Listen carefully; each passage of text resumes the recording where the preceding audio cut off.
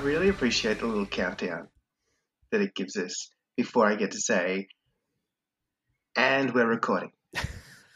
I wasn't even looking. Was there a countdown? Yeah, this little thing that comes up on the screen, and it's like, 3, 2, 1, 0, and then it starts. I must be just distracted by your handsome face. That is excusable. Understandable. Well, hello. You're listening to Thoughtless Casual Gaming with Brett and Jace. We are a Geelong-based gaming podcast where we play some games badly and then talk about them. Sometimes. Sometimes. This is whatever episode you want it to be. This Choose is your own adventure. It is. I've given up on the numbers. And this is Lockdown episode. Again. Lockdown again. This is Lockdown 2 for Geelong, Lockdown 4 for Melbourne. So forgive the sound quality if it comes out a bit bad. We are doing remote as we are not allowed in the same house. Yeah, it's one of those we actually have an excuse. It's not just us being unwilling to see each other. A little from column A, a little from column B. If the shoe fits. Now, I usually have a bit of a plan of attack or a process that we go through. Format. There's a format. That's the word I'm looking for. Thank you. But I thought we'd mix it up a little bit today. As they say, it changes as good as a holiday, and we're probably all in need of a holiday. I thought we'd go straight into a gaming update. Look, now, as far as that whole change thing, I mean, we're in lockdown. I don't even have to change my underwear. This is the best. So, are you wearing underwear? Oh, you can only see from shoulders. Like, you can only get this right. Yeah, good. Lucky for everyone. Pants off Sundays. So, before lockdown, I managed to get a couple of games in. Did you get any games in at all? Don't give me that face. What kind of person do you think I am? No. When did lockdown happen? I don't even know. Thursday. No. I don't know why that mattered. I haven't played games since we played 7. So there is zero chance that I played something before we got in lockdown. But anyway, what have you been up to? Well, I got a couple of games in. So there's a couple of guys at work who meet every fortnight for board games. So I tagged along to my first one of those. Which was quite good. So 5 of us were in the boardroom at work.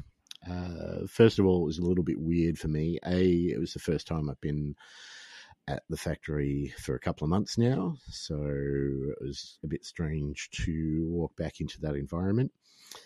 B, it was the first time I'd been into the boardroom since my interview, so that was a little bit odd as well. But it was a good group of guys. We ended up playing a game called Decrypto. Before we get into that, can we just talk about how appropriate it is that you played board games in the boardroom? Well, that's what it's called, isn't it? I need to start booking our boardroom for more important shit than whatever it gets used for. Well, it just seemed like the natural way to do things. I don't know. I got invited. I went along. So Decrypto, I'm on board. Yeah. Excellent. Decrypto is an interesting one. So it basically, you split into 2 teams, and each team has 4 code words, and they're numbered. They're numbered 1, 2, 3, and 4. And the idea is one person on your team gives clues, 1-word clues. And they pick up a card and that has 3 numbers on it. It might have like 2, 4, 1, for example. So they'll give a 1-word clue, which is supposed to point your team towards numbers 2, numbers 4, and number 1, whatever those words are. And your opposing team will start trying to guess your code based on the clues that you're giving. So I'll give you an example. One of our words was blue. And so as codes, we were giving things like sad, sky, ocean, cheese. And you can't give the same clue twice. So you have to write down all the clues that you were giving and make sure that you're not doing the same one. And you've got to make these clues as ambiguous as possible so that your team gets it, but the other team can't match up what they think your word is. So they don't have to guess your word. They just have to work out that 241 was the code that you were given. And you take it in turns. So basic way to win is you guess your opponent's code twice, or they fail to get their own code twice. And the person giving the clues changes up each round. So we had 3 people on our team, so we were all taking turns in giving the clues. And it was quite interesting. It was very interesting also stressful, but very interesting in trying to think of those clues that are obvious but ambiguous at the same time. So that, when your opponent hears clues like sky, ocean, they're not going to automatically think that that's got to be number whatever it is. It could also be one of the other. Exactly. Yeah. So we played a game of that. It went on for a while, but it was a good game. So our words, we had taste, peacock, domino, and blue. And those were our words. And we were giving, so domino, for example, we were giving clues like tile, dots, mutant. Pizza? Like, yeah. Oh, I didn't even think of that one. That would have been great. Although that could have then been similar to taste. Absolutely. So you got to... You don't want to throw your own... You don't want to throw your own team off too much. They had their words were fraud, room, violin, and hotel. And some are like, it's really funny to, like, for example, blue was the one that they had the most trouble with because they thought the word was astronaut from the clues that we were giving. So cheese, they were relating that to the moon, and I don't know. It was interesting. So we ended up we won that game, which was nice, but it was just a good little get together with a couple of guys. Those kind of ones are also really good icebreakers. They just get people going. They get everyone sort of involved. It's a bit of a party game. Do you find, because there's a few games with a similar style of mechanic there. Absolutely. Do you find being able to play your audience or know your audience makes a massive difference? Or I think it probably does, but I didn't know my audience. So, like, being the new person there was... I mean, I came up with, mutant, for example, for domino, which threw off the other team, but I didn't know. It's hard. I think, like, their room word, for example, they were saying bed and spare and Tommy for whatever the B grade the room is that was directed by Tommy. Okay. Yeah. So it was... Yeah, I'm thinking, what else could you do? You could do panic. You could do... Yes. So it was interesting too, and at the end of the game, we tried to work out what each other's words were, and we did quite well. So, I mean, both teams worked out exactly what 2 of the words were, but the other 2 were, like, close, but not... Like, blue, they had no idea. Hotel for us was really difficult with the clues that they gave. And fraud, we didn't know the word, but we knew it was something to do with courts or judges or something like that. Okay. So, but yeah, good game. Nice bunch of guys as well. One of them is actually incidentally going to be running Funkoverse demo games at work, which will be interesting. So I'll be working, so I won't be able to play, but I'll be popping my head around the corner and checking up on that, which will be good. That's awesome. That is cool. The game that automatically springs to mind when you started explaining, and I think I have either played, heard of, or been involved in Decrypto at some point in time, but the game that jumped to mind was Dixit. Have you ever played that one? So basic premise is all the game is a bunch of these amazingly illustrated cards, Hmm. And the trick of that is you draw a card, and you have to describe that card for everyone to guess which one it is out of a bit of a lineup. Hmm. But if everyone gets it, you lose. So you've got to describe it so some people, but not everybody, get it. Gotcha. So, Yeah. yeah, it's that kind of, how can I be obscure but also clear but also really abstract? But yeah, I love it. It breaks people's brains. But again, playing your audience works really, really well. Yeah. Like it was just one of those games that was good fun, but oh my god, like brain taxing as well at the same time. After that, I did get another game of Blood Bowl Sevens in. So I took the same team that I played you against. Mhm. So Skaven. So one gutter runner, one blitzer, or was it two blitz? Two blitzers, Mhm. one thrower. Yep. Yes, that sounds right. And I was against Nurgle with a beast, Mhm. Pestigore, and two bloaters.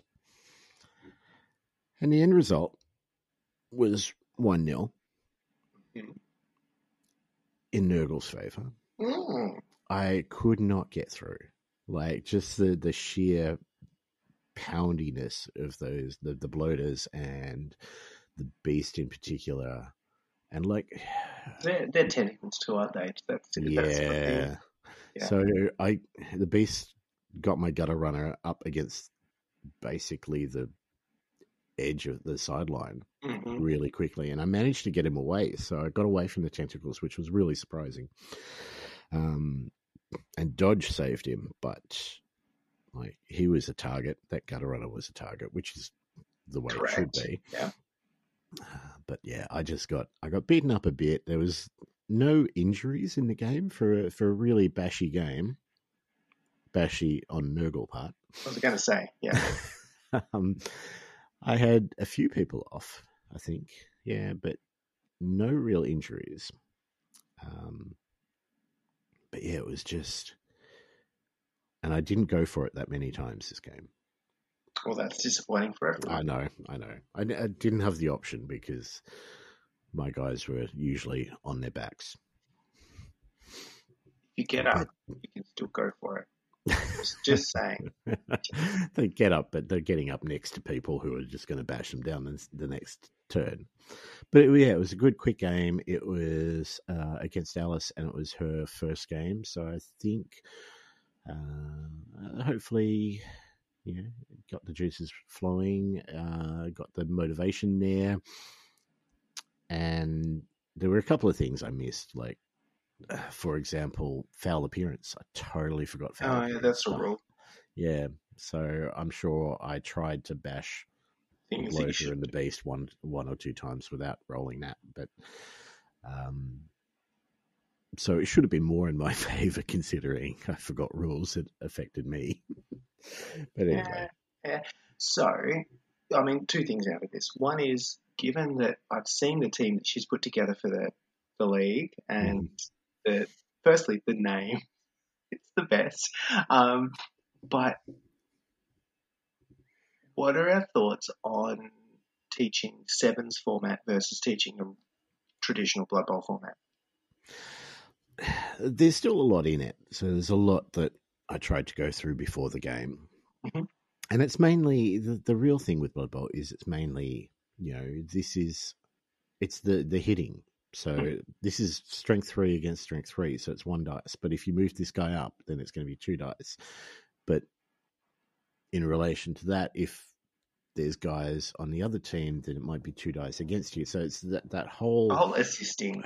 Okay. Who's assisting who is going to be the real tricky part. But that's always going to be the tricky part in Blood Bowl. Mm-hmm. So you've just got less assists in a sevens game.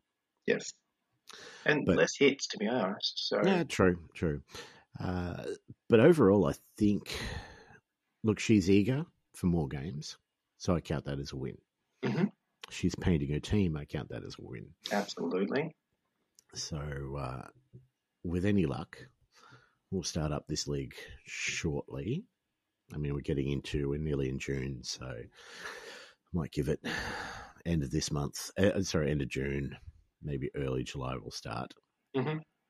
Yeah, do a financial year, because if we keep the other one, you keep the other one aligned to the calendar year, then we've got a financial year for this one. Well, it seems fair. Yeah, it's the tax dodge league. It's like it. Yeah. But yeah, definitely probably a good idea. For the first game, we'll get a couple of the new guys together and go through the rules sort of all at once, and then have 2 or 3 games going concurrently. I think that's the best way to go.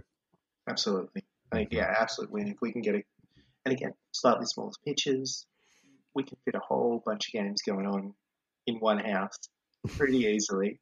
Yep. Yeah, I think it'll be a winner. I'm keen. I'm still keen. I'm so stupidly keen right now. I've started painting up one of my guys, and I'm still, I'm on my 3rd jersey color, and I'm still not happy. So I've had another idea, but I haven't gotten around to trying it yet. So all right.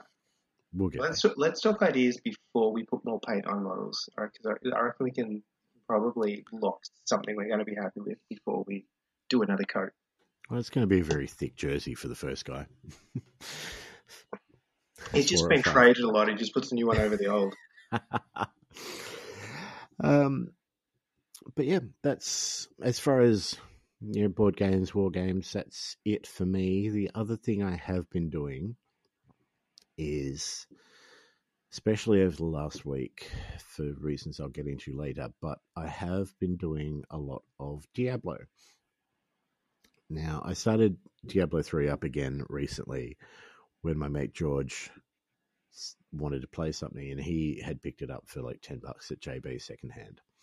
So I started off a Necromancer, because that's the one class I hadn't played, the one class I didn't have at level 70, which is the top level. And I played a bit with him, and then I played a bit by myself. And I played a bit more by myself. I played a bit more by myself. And I got that Necro to level 70 and through the storyline and doing all the things that she was supposed to do. And my mate hadn't jumped on too many times, so he was, I think, at Act 2 or 3 of the 5-act story. So I hadn't seen him, so I decided to do the only thing that seemed appropriate, and I started another Necromancer. I was going to say, this is where, I knew where we were going here. Is it safe to say that you resurrected? Re-rolled, let's say. Yeah, okay. But I started the second one on hardcore. So hardcore is basically the same thing, but if you die, that's it. Your character is gone. And I thought, okay, well, there's a season. I haven't tried this season, and it gives you multiple objectives to try and do while the season is going. So I started as a seasonal hardcore Necromancer. And I played a bit. I played a bit more. Played a bit more. And when you get to level 70, you keep leveling up, but they're known as they're called Paragon levels. And they carry over for all your other characters. So my level 70 Necromancer, who has leveled up multiple times since hitting level 70, is now like 160 Paragon. And each level that you get gives you a point that you can put into your stats. But those points carry on. So my 160 Paragon will be the same on my Crusader or my Barbarian. When I load them up, I'll be able to use those extra points on them. With hardcore, doesn't work that way. You don't get the extra points from the other characters you've done before, but I've got my Necro to level 28 Paragon. And still going. So I'm working my way through the season. So that's been fun. One or two moments. And when we say Diablo, just so I'm super clear, right, we're talking about the digital game, not the fun little balloons that you throw up with the sticks in the stream. It's not Yo-Ho Diablo, it's the PC game. Just confirming. Okay. I don't know what you're talking about. Okay. That's fine. I'm pretty sure that's also a thing. It's a game. Anyway, somebody will get that, and you're welcome to that one person. It's like a yo-yo. It's like a yo-yo, but they're different. Whoever that one person is, just make sure you let us know because I'm I don't. relevant. I, I'm relevant, I tell you now. Can I anyway, Google this and find you a picture? yeah, okay. You Google. I did jump back on my first necromancer yesterday, and I decided that I would do some streaming for the podcast for the first time for a while. And I thought, what would be a good stream, but a couple of portal levels, which take a little bit of prep to get going.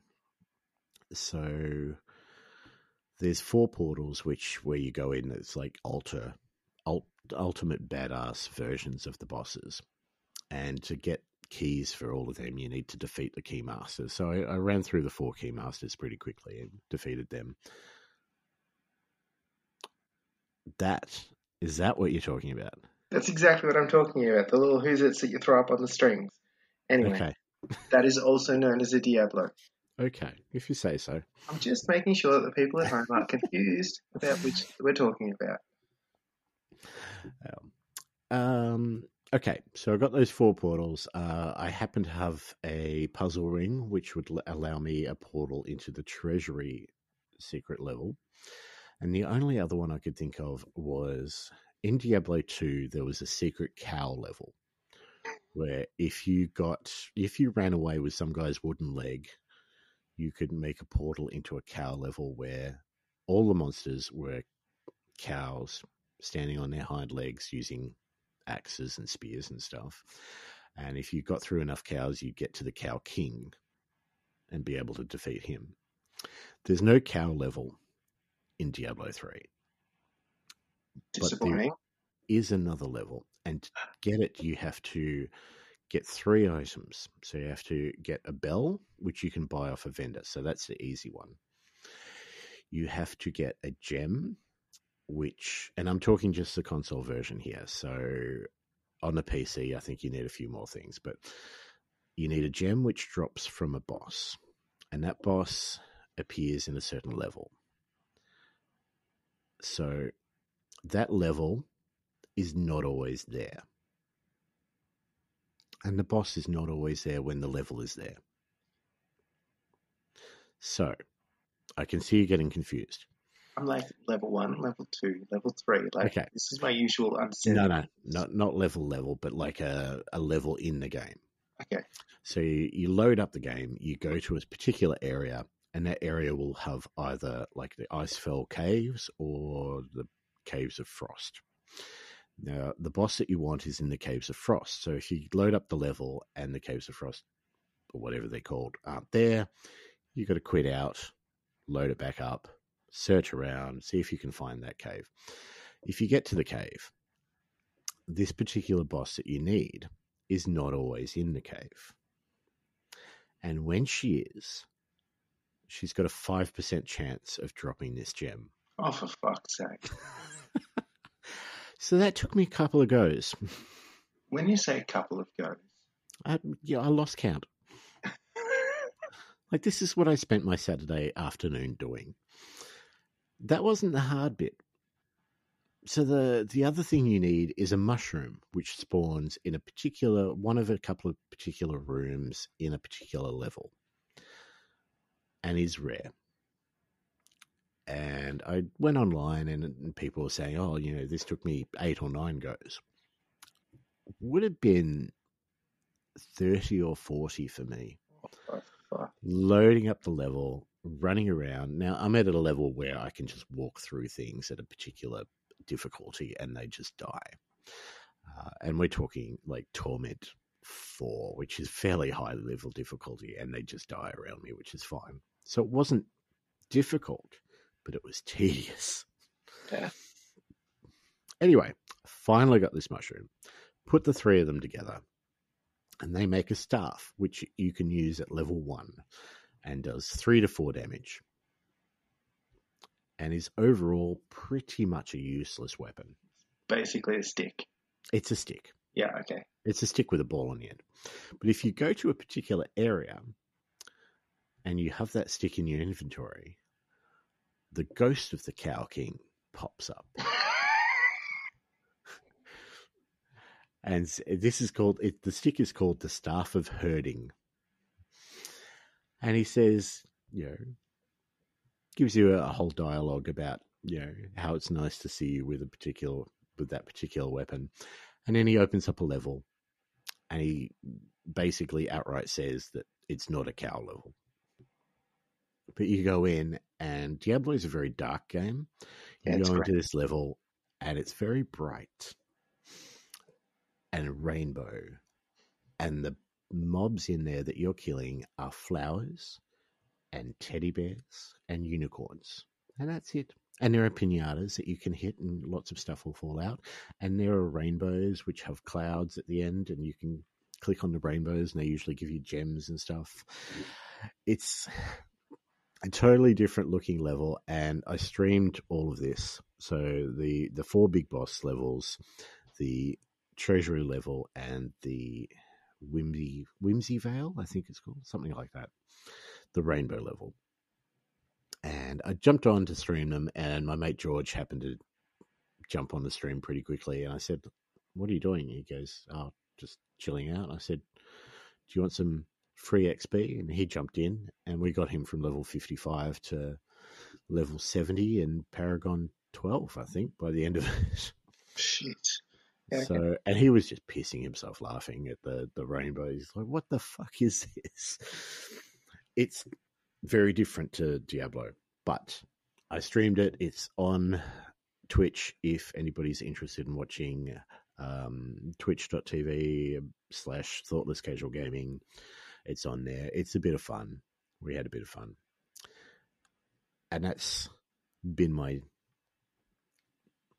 couple of weeks. I've done a lot of work on Diablo. To be fair, I was randomly throwing some paint on things last night, and I just went, "Oh, I need something to listen to while this is happening," and I saw the Twitch notification come up.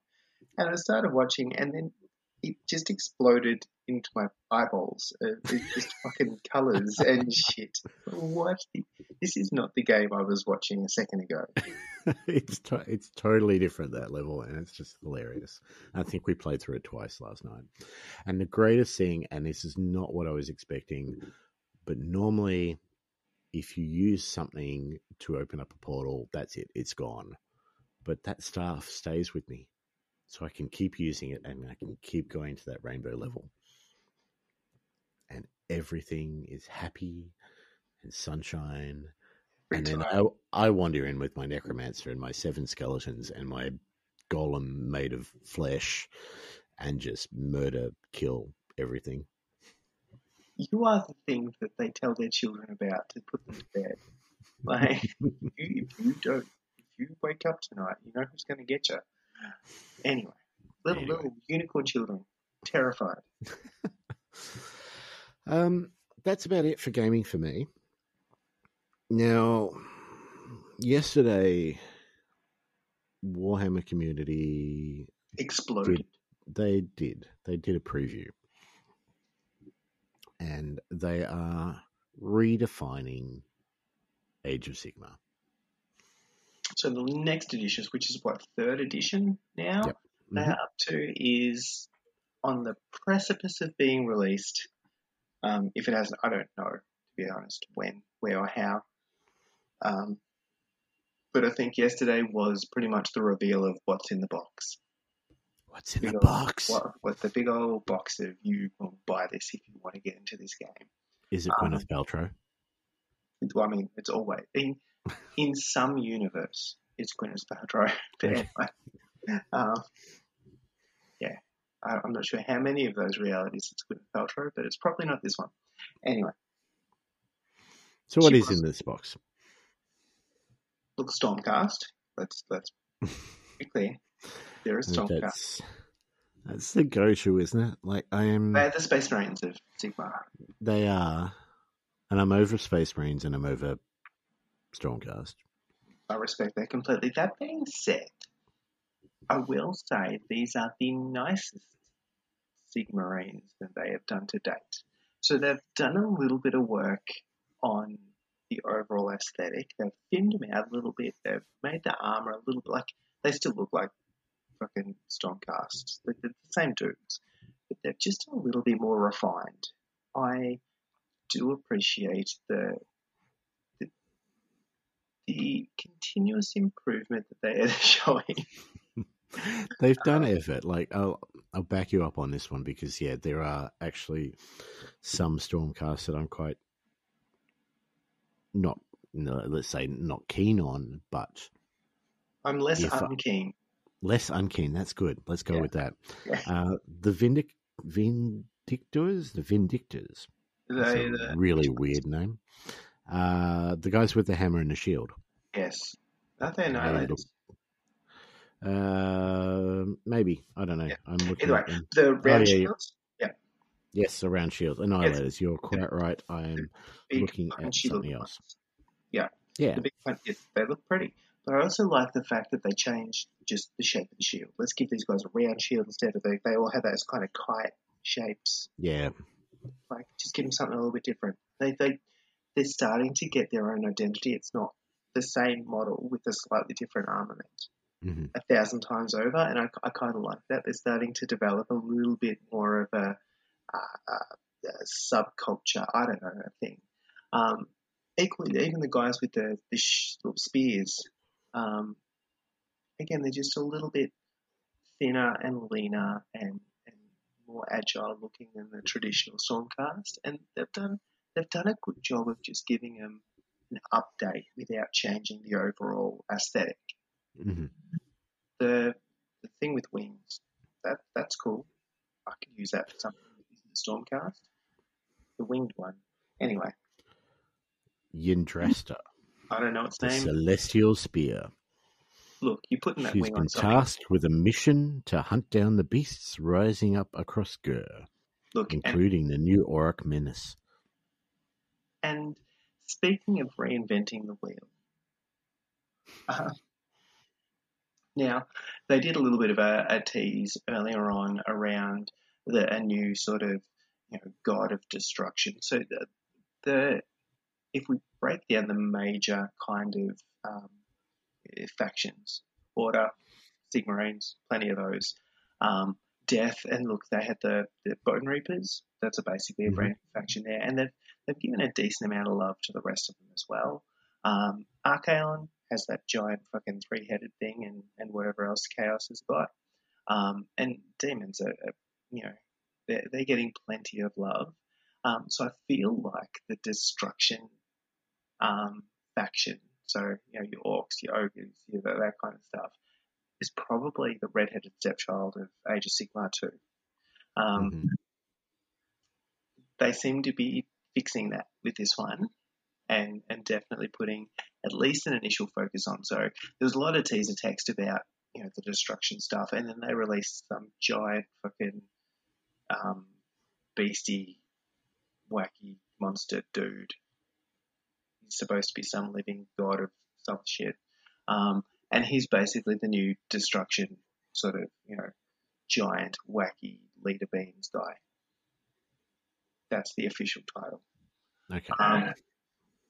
So they released some giant ass model, and then, sure enough, they released the starter box, and the starter box is a whole bunch of orcs in it, or whatever they refer to as orcs. Let's say orcs, that one.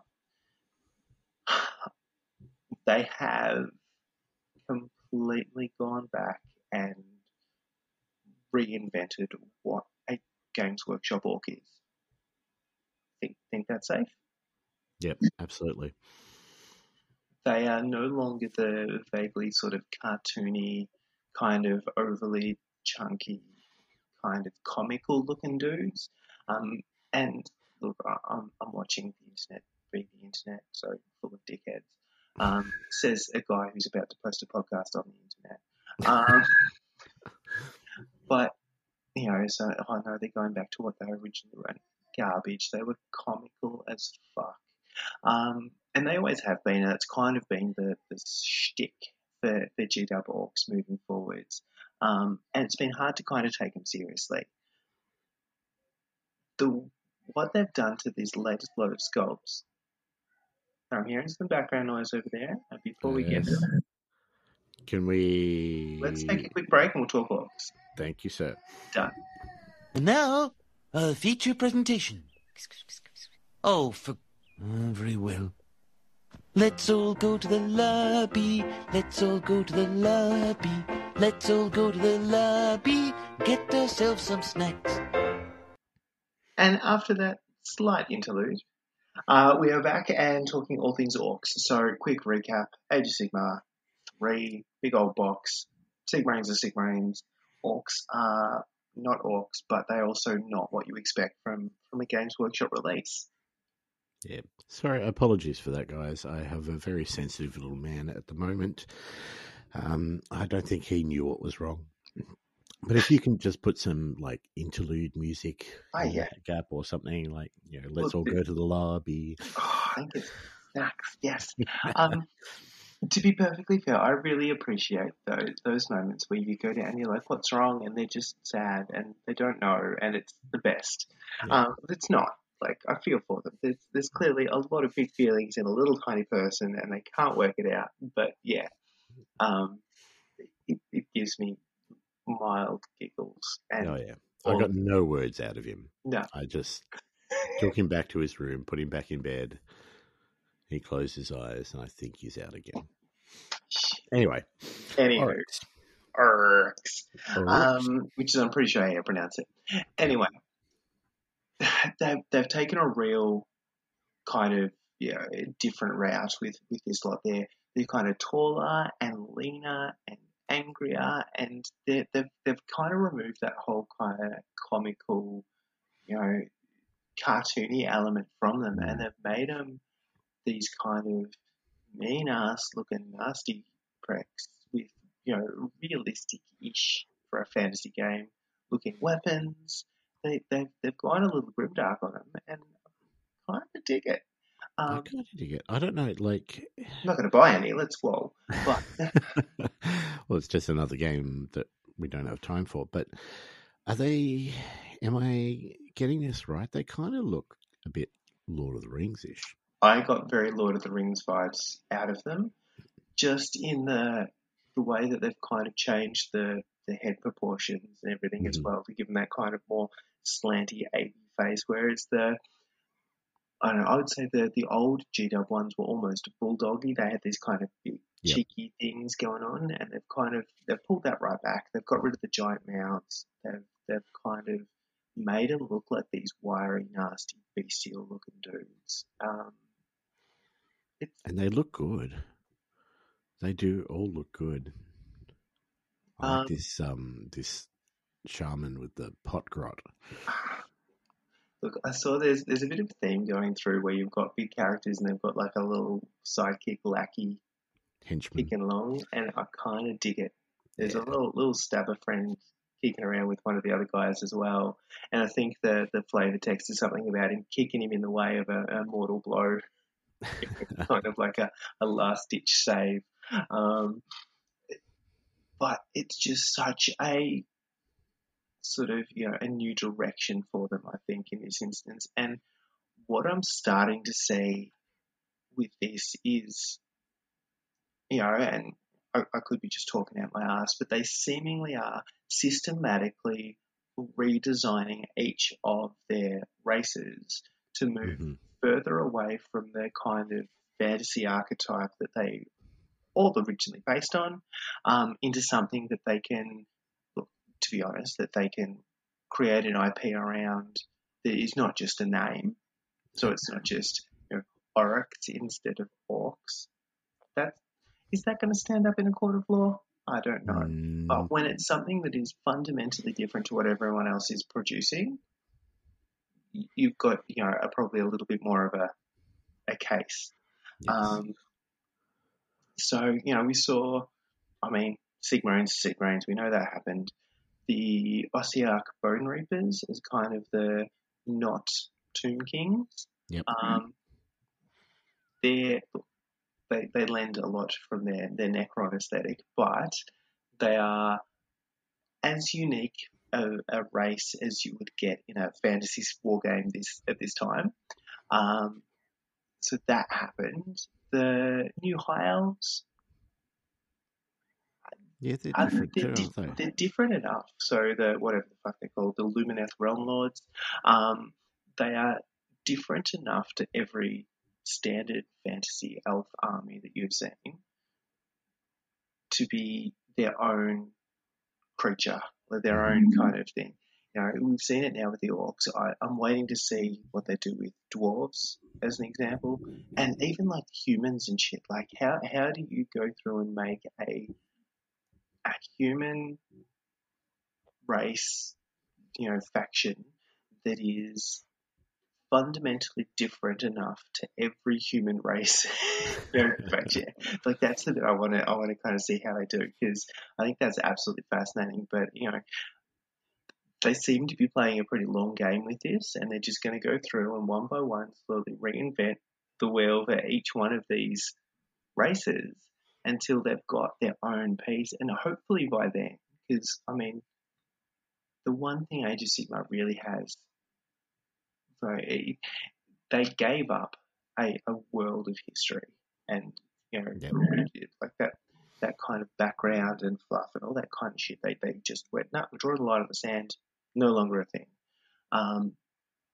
And you're kind of seeing that by the time they get around to doing all of this, hopefully they're going to have a big enough back catalogue that it's actually a rich enough kind of history, world, everything that it is engaging. I'm not sure how they sell the whole portals to realms thing. That's still absolute bullshit in my eyes. But anyway, I'm a salty old prick. I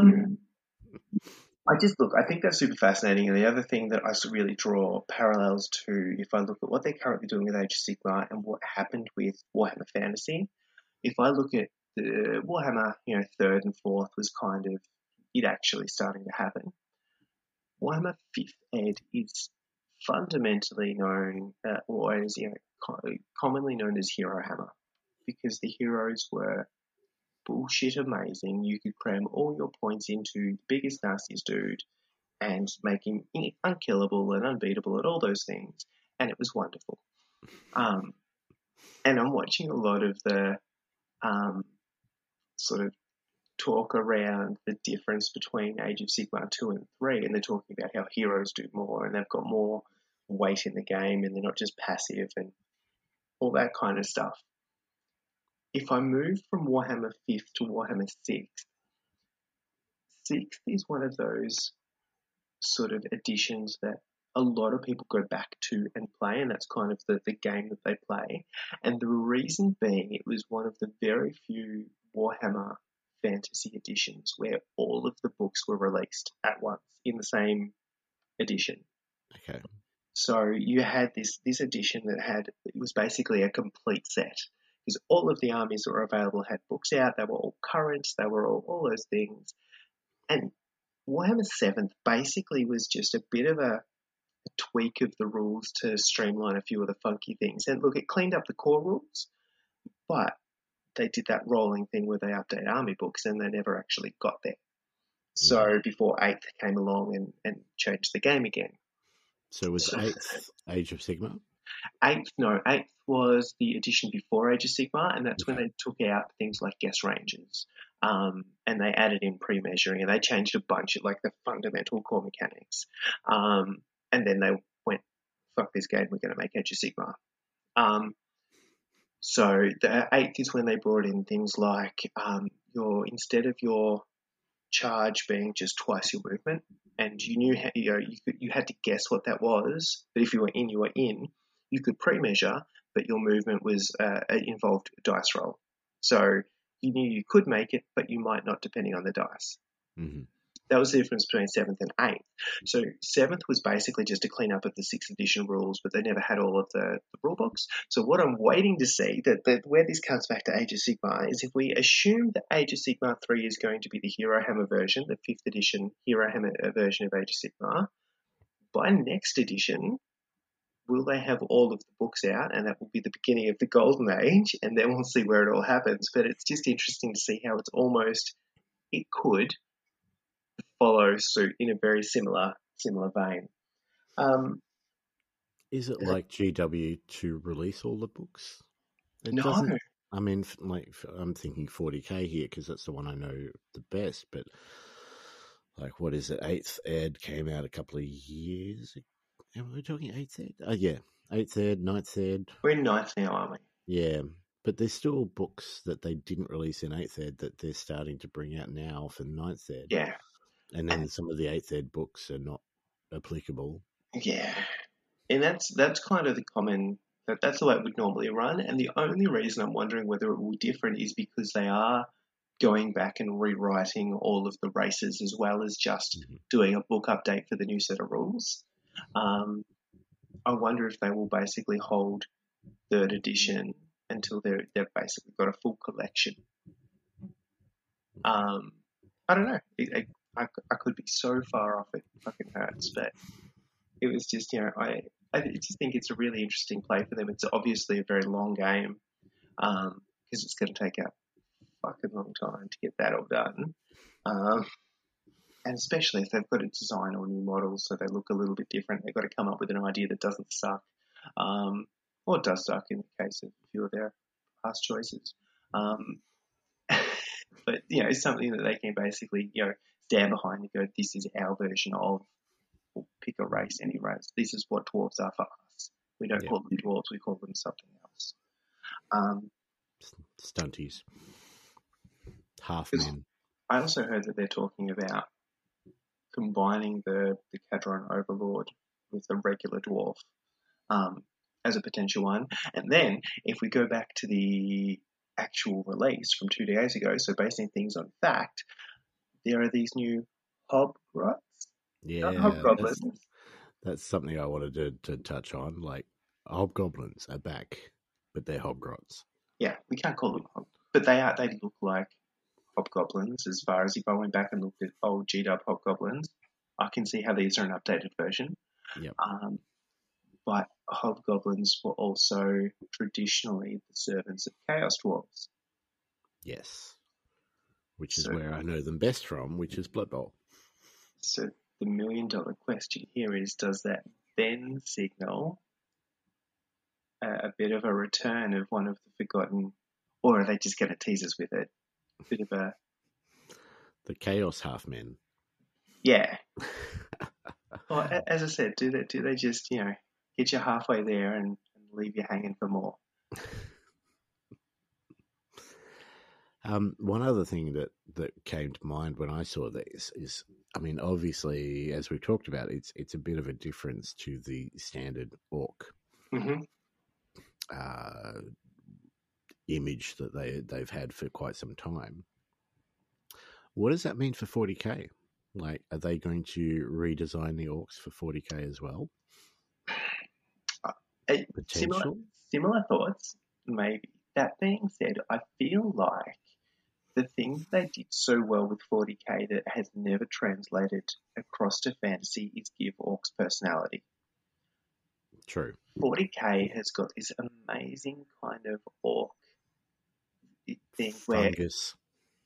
But like this idea of technology that works because they believe it works, and they are these kind of these ramshackle builders of technology that shouldn't work but does, but has this kind of like that whole concept of how they build fucking spaceships and weapons and all that just has never translated across to fantasy.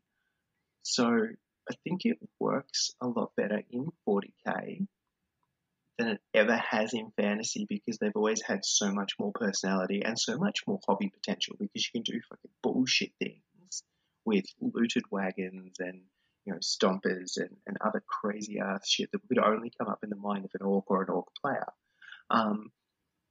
That fantasy never really took off and did. So this is kind of their opportunity to put a stamp on a fantasy race that is. I think they've already done it with 40k, and I don't know. I don't know if they... I'll be curious to see if they do decide to go a little bit grimdark, a little bit less fun. Because orcs in 40k are very cartoony. Absolutely. But I think that's the pull of them. Look, the other half of this is if they did decide to update orcs for 40k, and I never have to walk into a 40k tournament and hear someone yell "Wah," randomly at the top of their lungs every single fucking game. It is a better world for us all to live in. When was the last time you went to a 40k tournament, Jace? Look, it's been a while, but I used to go to a lot of tournaments, and I used to go to a lot of conventions, and I used to go to a lot of tournaments that had multiple games running, and every single fucking time there was a 40k event on, there was some orc player that looked like his models that determined to yell stupid shit across the hall so everybody gave him attention for 3 seconds. And we could all do without it. We are potentially heading to a 40k tournament later on this year, so How much? we'll What's wait the and bet? see. What is the money we're putting down on this? We're not putting money down. I'm not a money down person. Neither am I, but this is a safe one. Shit. All right. Now, I know we had the interlude. We but did. Shall we take a break, play some music, and then come back and talk hobby and what's happened in the last fortnight since we talked last? That sounds like an absolute winner. Let's do that. Land music.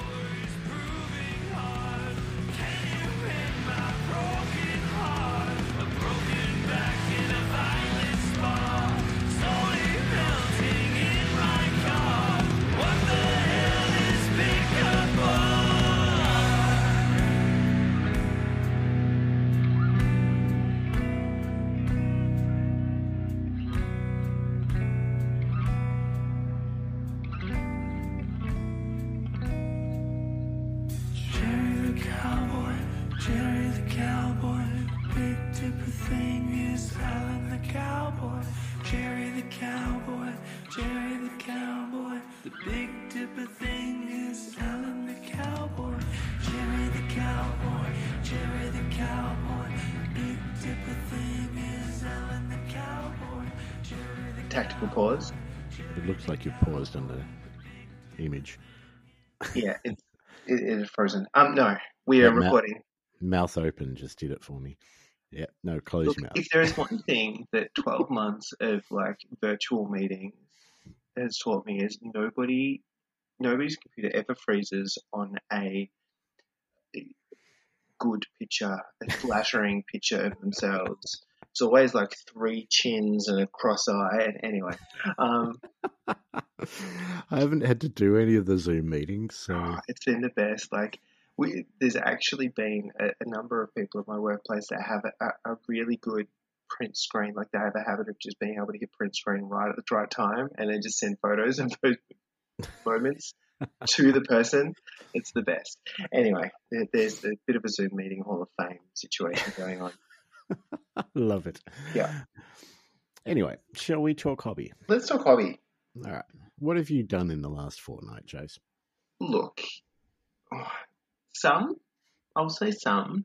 Let's go through the less exciting things, because I think I talked about them last time, but basically off the back of playing Blood Bowl 7s, after not buying anything for the entire time that we hadn't recorded, I went and ordered 7s Pitch and Death Zone. That showed up. It was the happiest day. So I now have 7s, both Pitch, Death Zone, and no ability to pay because there's no fucking lockdown. But that is the thing. I also had big plans to go to Bunnings and make extra pitches, and I can't because Bunnings is on click and collect only. And I don't know what I want to buy. Like, I'm going to go in. You need to wander Bunnings. It is not a place where you go in with a plan. Because if you go in with a plan, the plan's going out the window the second you do. So you just throw yourself at the experience and let nature take its course. So that hasn't happened, disappointingly. But as I said, have the pitch now. That is exciting. Have Death Zone. That is exciting. I assembled a shit ton of Snotlings. Mm-hmm. That is exciting. I found my trolls.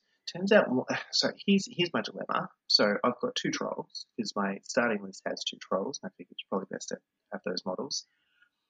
Yeah. So I've got I've got 2 of the current Blood Bowl trolls, but they're the same. Yep. Problem 1.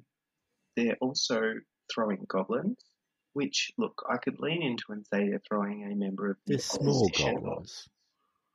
Yeah, but they're goblin-y looking goblins. Yeah, true.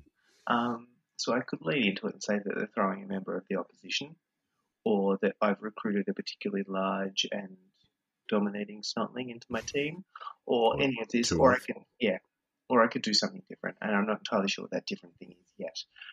But I feel like I don't love the fact that they're throwing a goblin. I don't love the fact that they're the same pose, and I don't love the fact that one of them is missing an arm. So I went through my bits box and I said, "Oh, it's a troll. I have bits of trolls. I'll go find some troll bits." So I found some river troll bits, and I went to put that arm on said Blood Bowl troll, and I realised how differently they are scaled. Because the Blood Bowl ones are kind of designed to fit on a 40mm base, so they seemingly have shrunk it a bit to what they've done for Age of Sigmar, Warhammer, whatever the fuck that was designed River Trolls for. So it looked a little comical. It looked like it had gigantism of the arm, and I didn't really dig it. So we threw that away, and I've tried a bit of a Minotaur arm, and I've tried a few other bits, and I haven't quite landed on the thing that is the right scale. Mm-hmm. So that is current problem A. I have a one-armed troll that I need to find a suitably scaled arm to fit. And I'm thinking, look, I'll find a Black Orc or there'll be something like that will kind of suit, or I can jig up. But anywho, and then I have to work out what I'm doing with A, the goblin that they're throwing, and B, the fact that they're the same pose. So that needs a little bit of love. The Snotlings were amazing because they were all 2 pieces.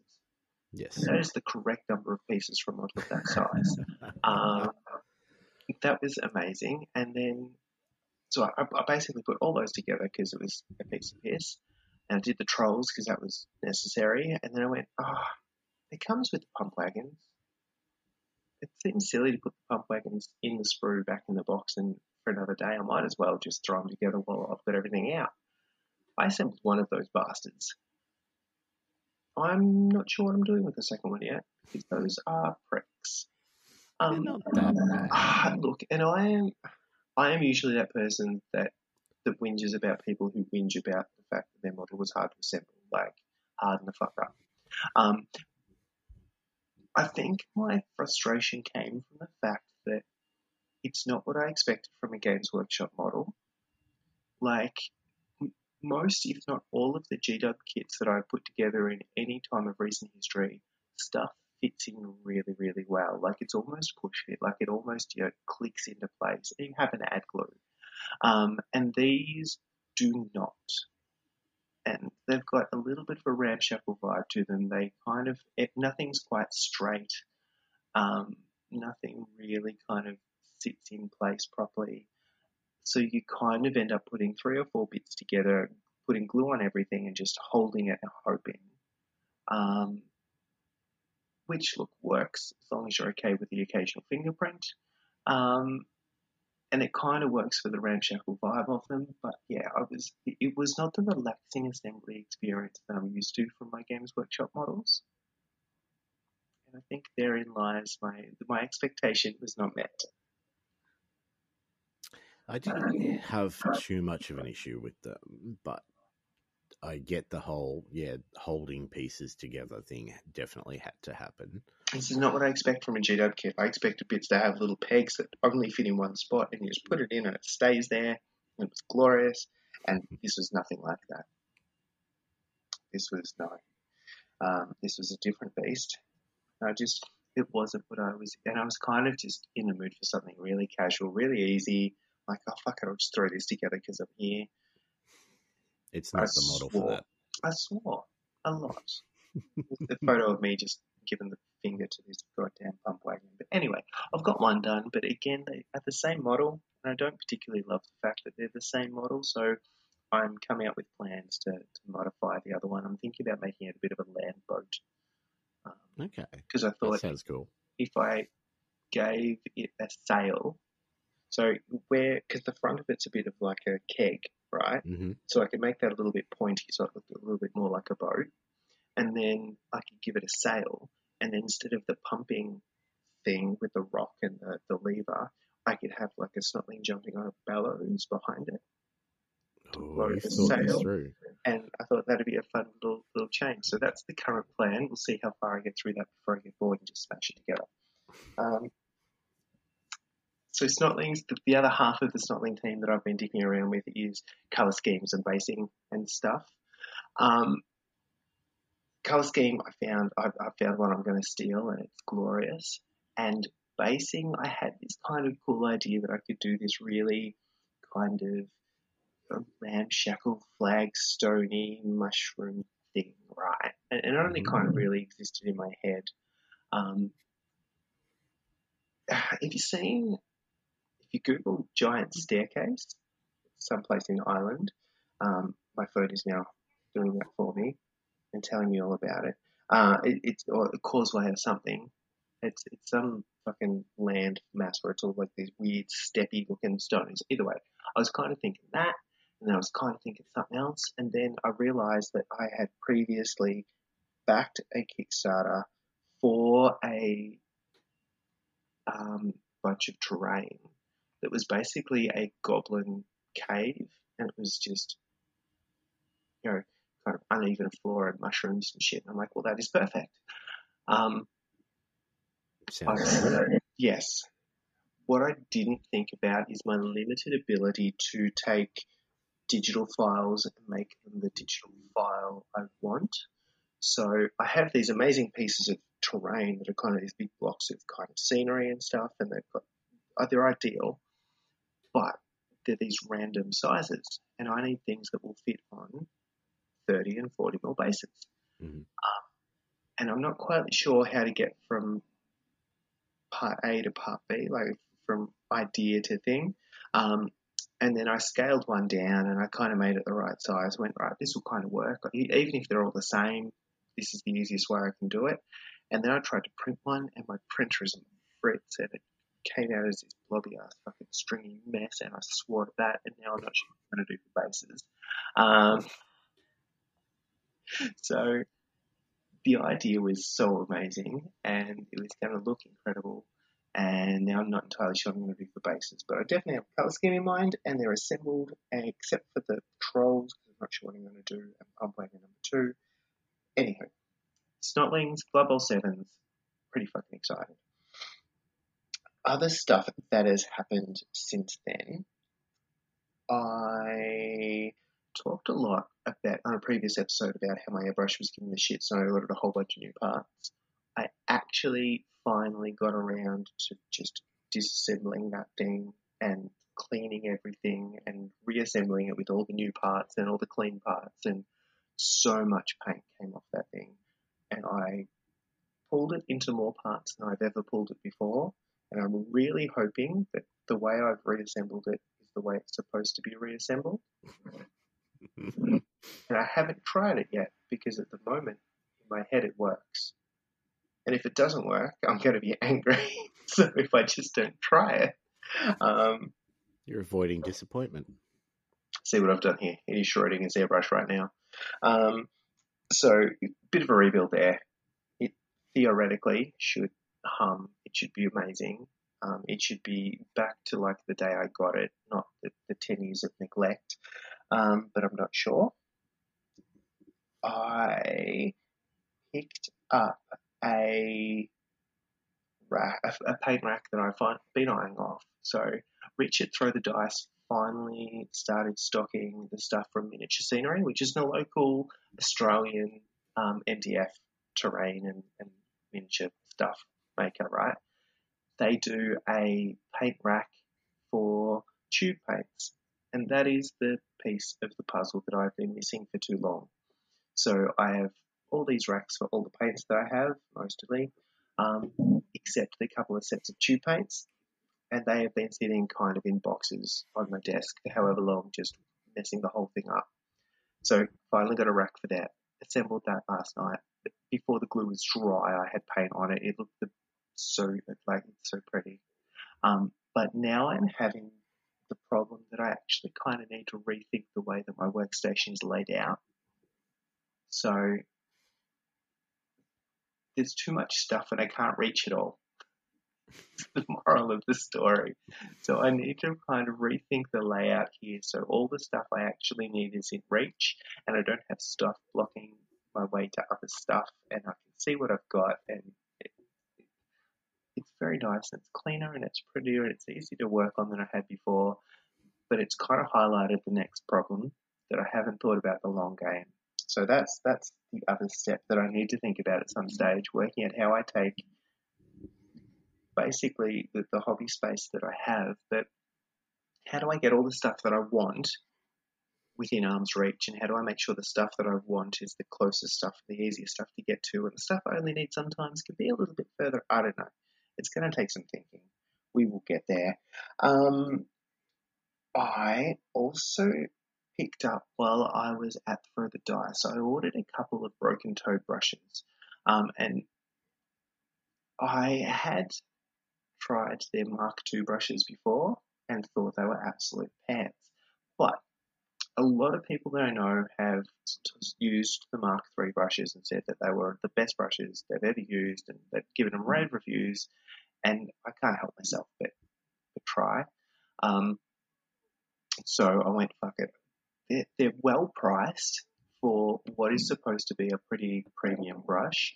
So it's one of those that if they do hit the mark, that it's a pretty good contender for which brush would you go to if you were just going to, recommend go-to brushes for everyone, because they hit that nice point between reasonable price and quality. So grabbed a couple of brushes from Rich.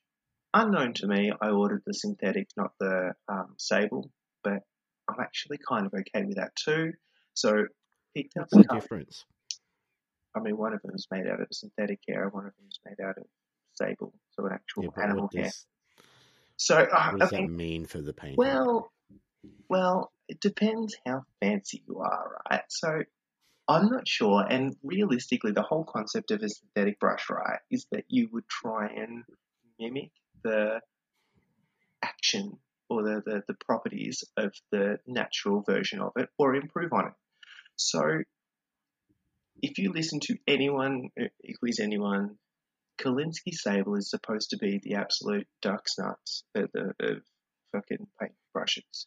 And to be honest, all of the ones I've tried, the good brands, have been better paintbrushes. Now, I'm not sure if that is because of the type of hair. I'm not sure if that is because of the type of quality control. I'm not there's a whole lot of things it could be. They have been nice, so I've just kind of gone to Sable brushes when I'm buying them because the good ones are good. That being said, I don't want to use Sable brushes with oil paints or enamels or anything like that that's going to really fuck up a brush. So I've wanted a couple of decent synthetic brushes, and when I ordered these and they came in, I realised they were the synthetic ones. I kind of went, I don't necessarily have a bias towards Sable brushes. I've just bought them because they have been good. And realistically, if these are good, why do I care if they're made out of? That kind of thing. Yeah. So, anywho, I basically told Richard I would give him a red hot crack, I would do him a bit of a review, I would let him know what I think, and he will see if it's something that he wants to kind of stock as a standard. So we'll give him a red hot go, and I'm pretty excited because my biggest complaint with the previous versions of the Broken Toad brushes is they were really, really thin. So the actual bristles were really, really thin. So you didn't actually have they were really bendy. They didn't hold a lot of paint. It was hard to be really precise with them and stuff. And these are a lot thicker in the body of the belly of the bristle, which is what I'm used to from the Raphaels, which you might go to kind of brush at the moment. So they're a lot similar in size and shape, and they're a lot more comparable to that. So if they behave vaguely like it for half the price, I'm kind of on board. So I am planning on basically using them exclusively for, I picked up my Trash to Treasure competition entry from Throw the Dice the other day. Lord of the Rings model. Ugh.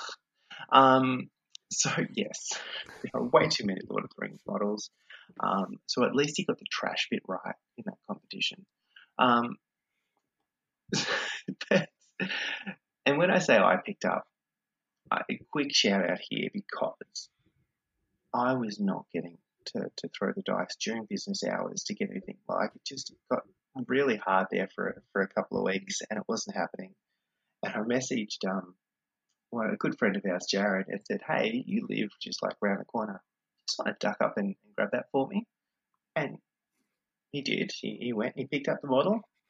And I've got Lord of the Rings, the old Galadriel, that was painted by someone other than me. That's the trash bit, not just the model. And then I'm supposed to make that by the end of the month. It's the date, 30th, good. Treasure.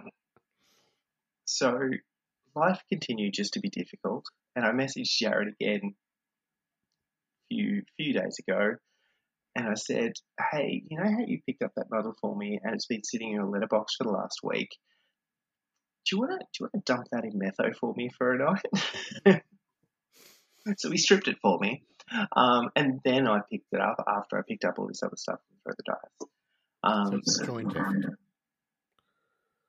He did the hard work, let's be honest. Because the other saving grace out of all this is because of lockdown, Rich has extended the deadline for the competition by 7 days, which means I might actually get it done. So the plan is to try out the new Broken Toe brushes on my Trash to Treasure model. I've got a little bit of a plan for it now, which is a bit exciting. It's a plan I think I can probably sort of throw out in 7 days. And depending on the time that I have and how life hits me, it's one of those ones that I can kind of get tricky if I end up having time. And if I can't, it's fine. I'll have a finished model. So that is basically the only other thing I've done in that time that's actual hobby is finish painted and based together my entry for the Hobby Homies Autumn competition with 24 hours to spare. So She's actually done a base. It has a base. She's on a base. I put her on the base last night. I varnished her today. I need to take some photos. That is tomorrow's job. And then she is done. So I finished a whole thing. So the autumn competition, for anyone who hasn't been listening, was the one where you had to basically hero red, brown, and yellow as your colour scheme ideas. And having a quick look at some of the entries that are flicking through now, there's some pretty shiny things. So, yeah, there's some really nice models, and it's going to be fun for them or whoever's judging, because there's some very pretty stuff. Mine's it doesn't hold up to some of the other ones I was saying, but look, the interesting piece there is they've said they're going to judge it on effort, theme, and effort, not necessarily, the quality. So a lot of people went to a lot of effort. And that's probably the mildly terrifying piece out of this. It's great because people have actually gone to fucking effort. But yeah, I'll be super curious to see how they judge this sucker. And whether the people who win prizes actually end up getting them. Cough. Still waiting for a paint rack. And the other thing that is happening while I remember it is that there is talk about running. So there's a bit of an online Warhammer 40k RPG session going on. Mm-hmm. And there is talk about another one kicking off because there's more interested people, and they're looking at is it Dark Crusade? One of them. Chaos 40k. The Chaos version. The Chaos version, yeah. So there's whatever that's called. A bunch of good guys running around doing whatever the fuck, who cares, right? I started actually doing some background reading on what the game is like, just out of curiosity, because I'm interested, right? And I was like, oh, let's just see what it's like. And it's so much more fucking interesting. Just because, like, all right, so firstly, you can have either human or space marine characters, and they do they go to effort to balance the human characters with the space marine characters in game.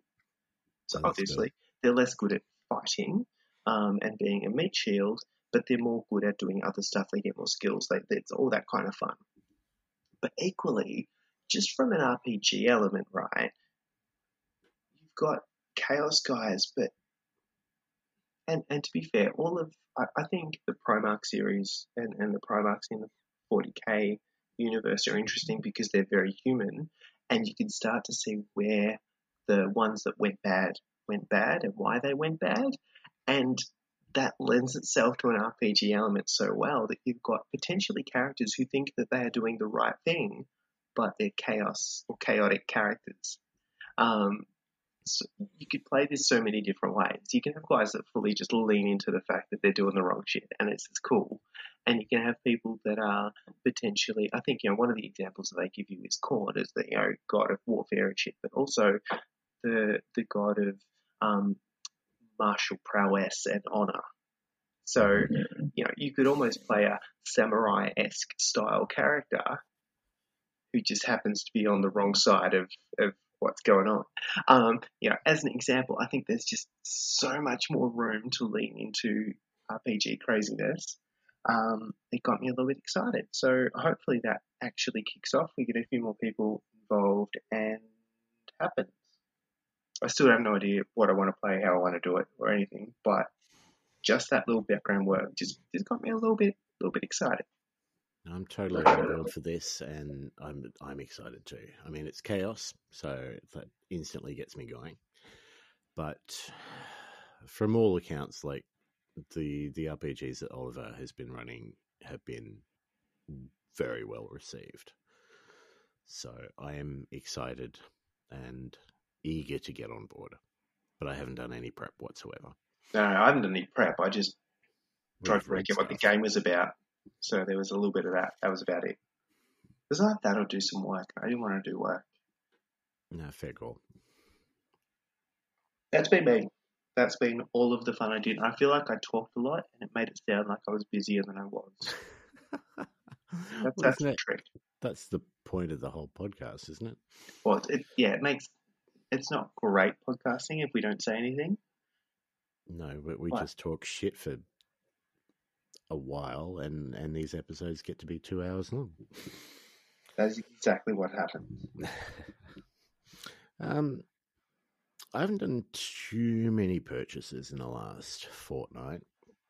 I did manage to pick up, I had a bit of an itch for, and not necessarily to play, but collectible card games is something that I've done a lot of. And I did notice at work there was a listing for a starter box for the Transformers CCG, which was 2 players, so I could pick up the box and potentially play against somebody. I've opened the box and I've had a look at the cards, and I have no idea. I haven't read the rules or anything. But it was Blaster versus Soundwave, and Soundwave is the be-all and end-all Transformer for me. Which Soundwave? The real one, the cassette deck. Yes! Not the silly bloody satellite or whatever it was in the movie. Yeah, if there's not cassettes, I'm not interested. No. Both of them are. So Blaster is the Autobot version, so they both got like 3 different cassettes. So I picked up that, and I opened it, and I had a look at it, and then I put it somewhere. I think I put it in the cupboard. I don't know where I put it, but that's here. I did pick up the latest Spike magazine as well, which is the Imperial Nobility Black Orcs one.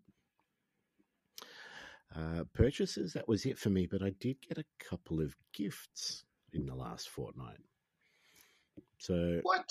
I know, right? I don't know where this came from. So I got 2. The first one I got was Fabulous Bill. So the brand new, well, it's not brand new, but I've been eyeing it for a long time. But Fabius Bile for 40k.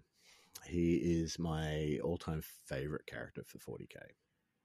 I just love him, and my whole Chaos Army when I played was based around him and his experiments, and the fact that he'd just given all the Chaos Marines some sort of injection and that had turned them all into Skaven.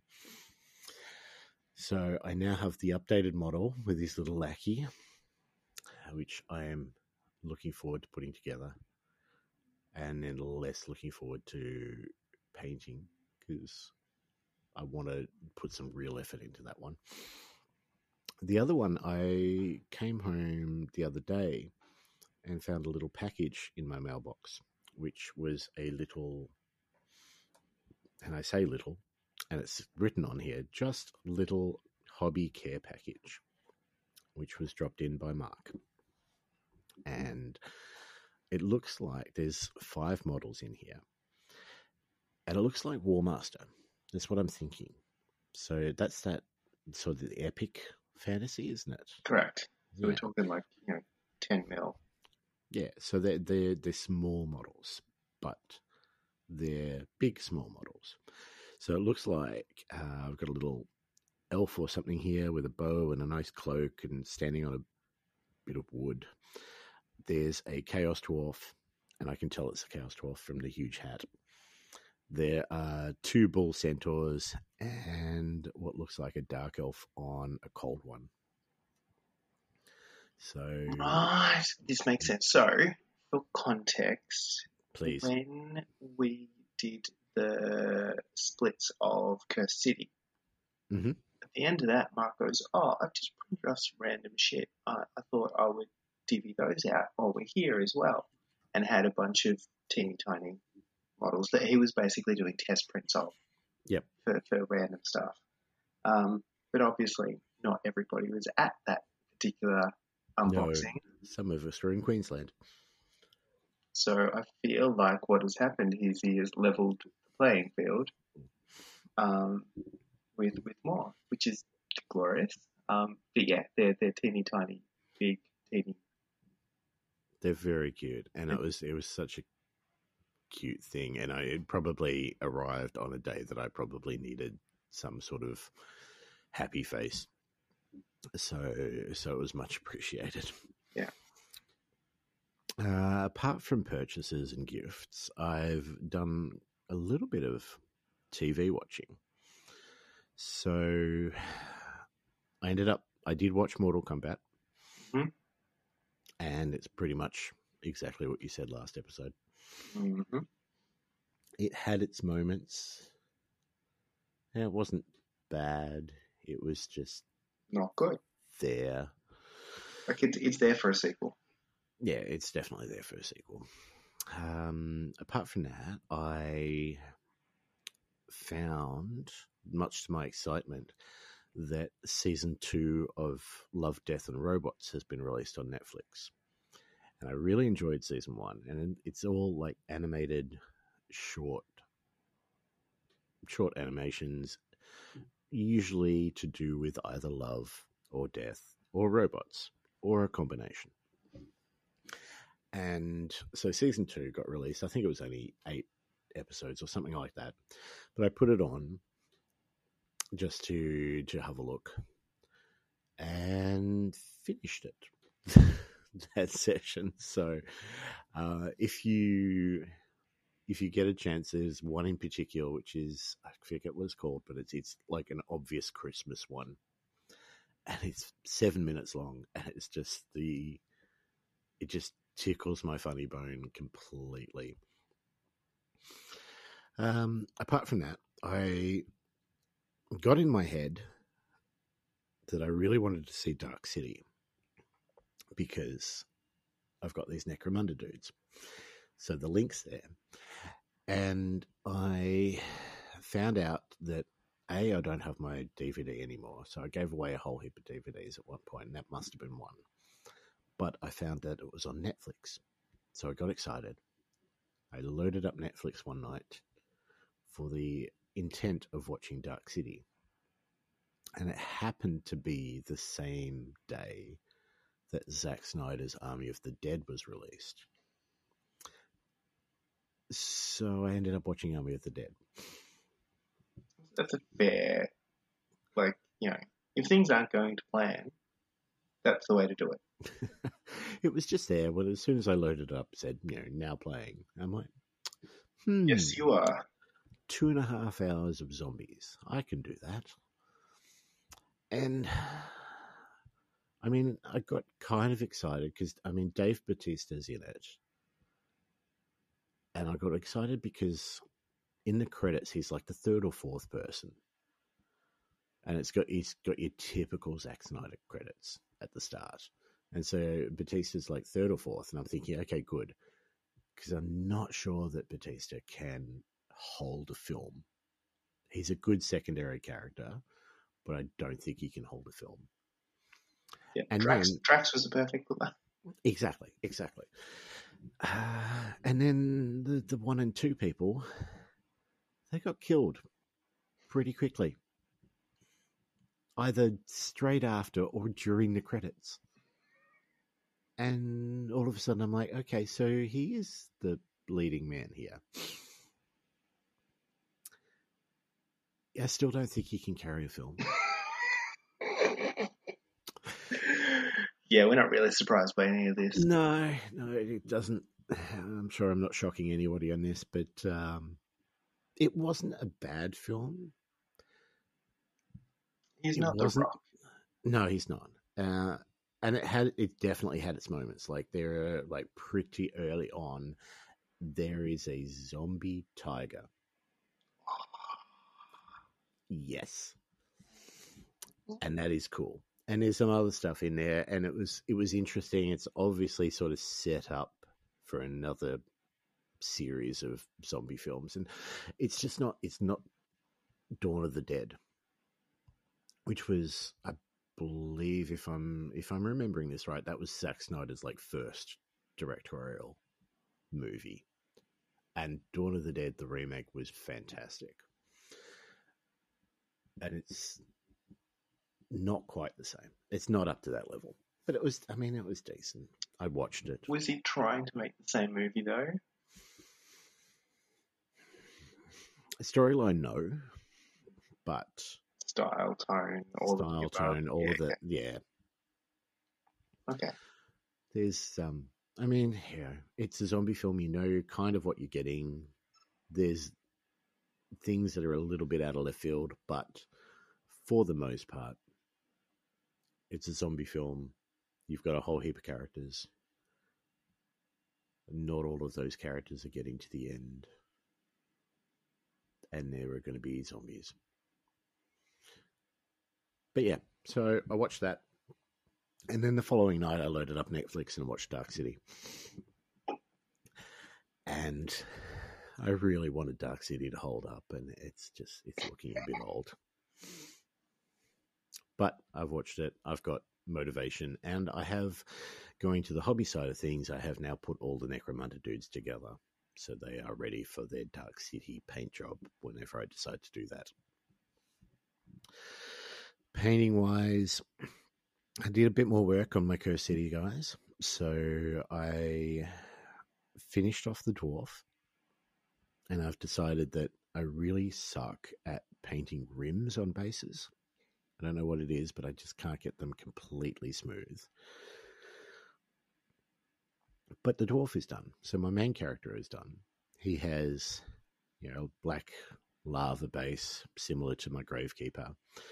I did the same sort of thing. So I started off with contrasts and then just layered those up. And overall, I'm really kind of happy with him. So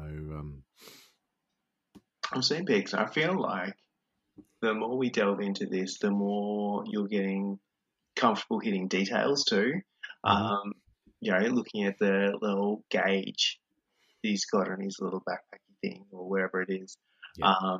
That kind of stuff as well. But I'd be keen, and this is another episode down the track sometime, but I think there's another hobby episode in it. We actually sort of dive into, now you spend some time playing with contrast and kind of finding a groove with them, what you like about them, what you don't, what you use them for, all that kind of stuff as well. So I feel like that is clearly something developing. And I think they're kind of finding their spot in your just, your process. So I've definitely moved on from the stage where you're just using contrast on a model, and sometimes it works and sometimes it doesn't.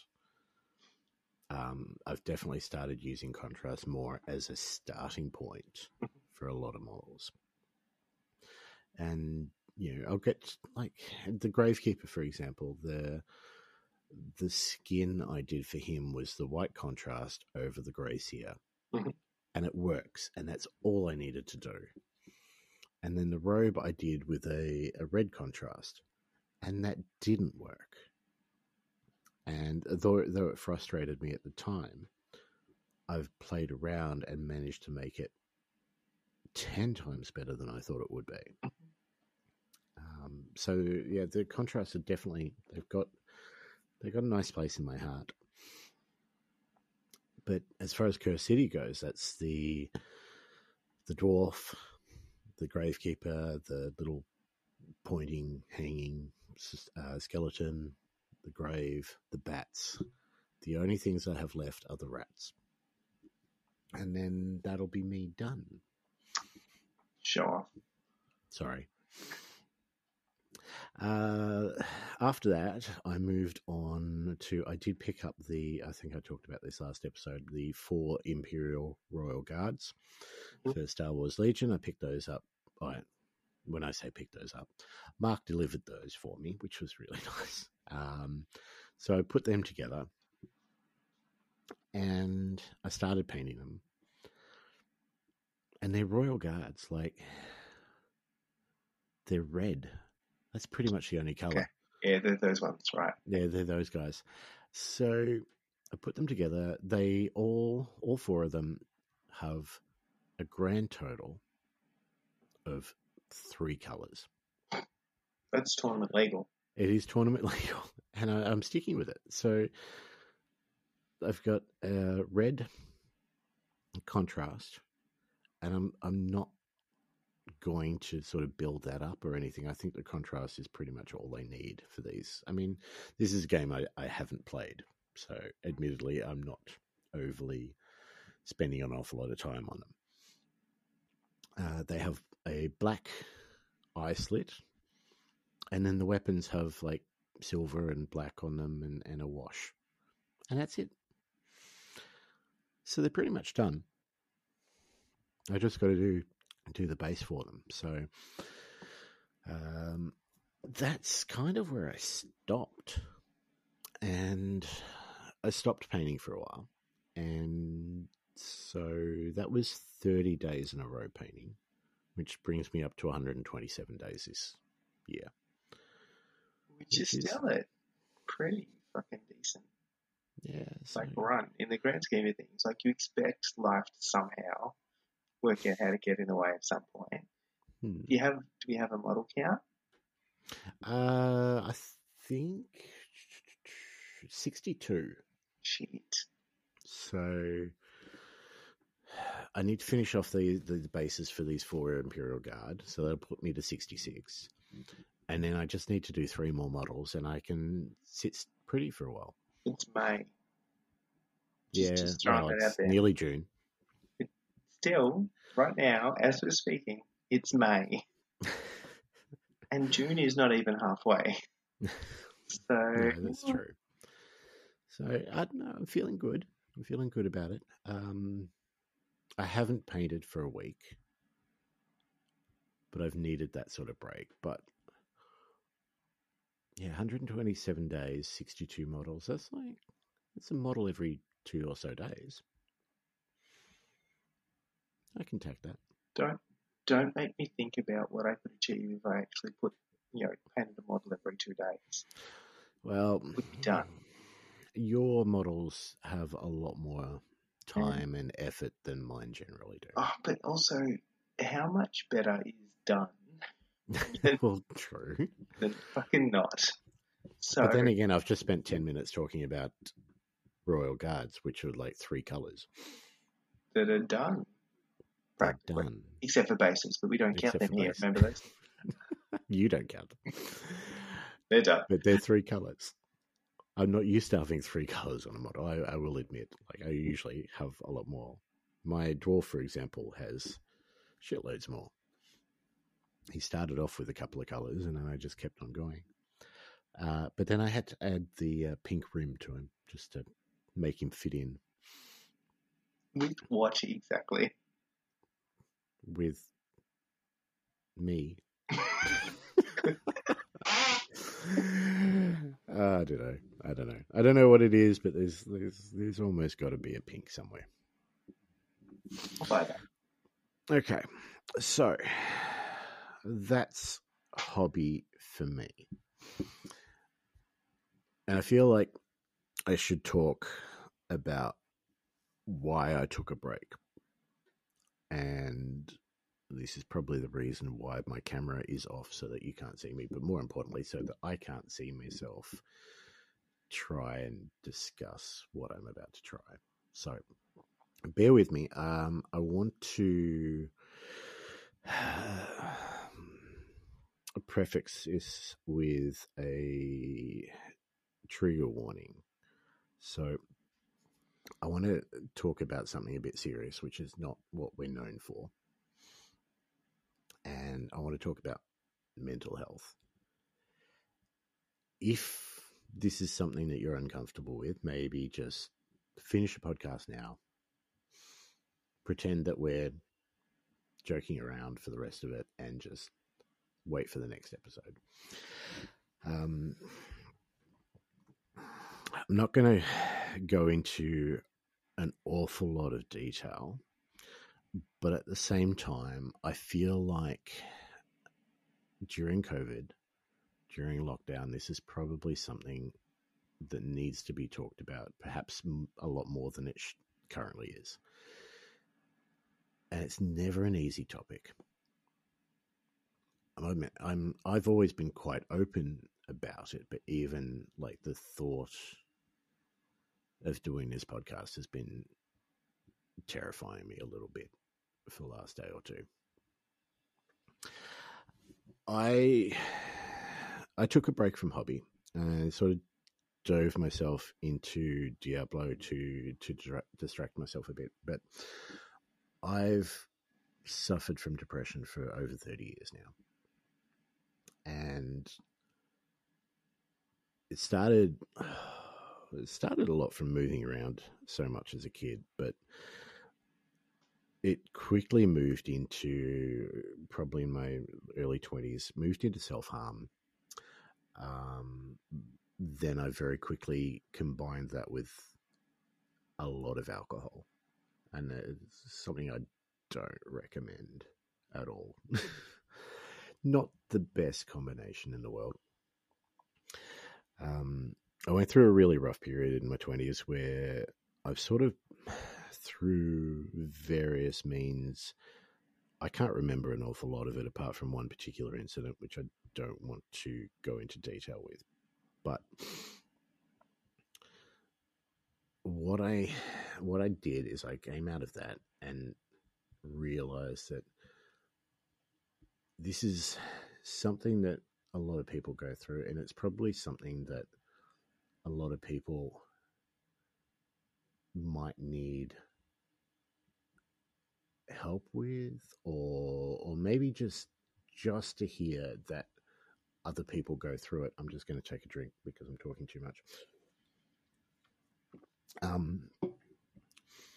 I opened myself up in my late 20s to other people and tried to make myself approachable and someone that people could come to. So I've seen a lot throughout my time. I've experienced a lot. I like to think that I've helped some people, but what I've come to realize is that the depression and mental health is an ongoing thing, and it's an ongoing problem, and it's something that a lot of people don't feel comfortable with, especially those people that are going through it, and opening up to somebody may be the scariest part of it. I have lost 2 of my friends to suicide, and while I never quite went down that path myself, I will say that it's never the people that you think it'll be. Like the 2 people that I've lost were 2 of the most outwardly happy, friendly people I've ever known and will probably ever know. And to lose them both, within a couple of years of each other, it was quite a kick in the head, because they're never one that showed any sort of signs, and never reached out. And while I think, I don't know, like from going through this sort of thing myself, I have never resented their decision. I've never been angry at them. I've never been upset at them for their choice. But the world is a much sadder place without them in it. What I learned to do with myself is I learned to recognize the signs. I'm not medicated anymore. I haven't been for a number of years, and it's something that helped me at the time. It's not something that I want to go back to, but I've learned very quickly to recognize the signs of something coming on. And I probably have about 1 to 3 of these episodes a year, and probably will do for the rest of my life. And that's what happened last week. And it was for probably the first time in a long time, there was a kickstarting reason of why I started to feel this way. Normally it just sort of hits me and comes on for no apparent reason, but I recognized it. And what I tend to do, and this is just me coping, and kind of what I wanted to put out, is that what I've done is I'll probably let people know, and I put up a sign, just an image or 2 on Instagram, and just said, look, taking some time for myself. And I like to switch off. And I just switch myself away from the world as much as possible, and away from myself as much as possible. And that's the way that I can ride through it. And it usually only takes me a day or 2. This one was a little bit longer, but that's okay. So yeah, that happened last week. It was a rough week, but I think what it's important to do is to, because I don't know what the stats are. I don't tend to look them up, but I know that a lot of people are probably going through similar sort of thoughts, especially now with everything that's going on, and lockdown number 4, and being away from friends and family and all the rest of it. If you are struggling, just find what works for you. For me, it's just taking that break away from the world, and then I can rejoin it, and everything's back the way it should be. But whatever you need to do, if you need to talk, there are plenty of places and numbers that you can call. Talk to a friend, talk to family. Let them at least know what's going on. And then if you switch off like me, that's fine. Just know that there are people that you can talk to. And I'll put myself out here again, and I'll just say, look, anytime anybody needs, please message me. You can find me on Facebook, Instagram, whatever. I'm more than happy to talk, more than happy to discuss what you're going through, what I've gone through. And like I said, I've pretty much seen and experienced it all. But just know that whatever's happening is going to be it's a stage. You can get through it, and never give up on the world, because karma is a real thing, and the brightness and the goodness that the world has to offer will come. It may not feel like it, but it will come.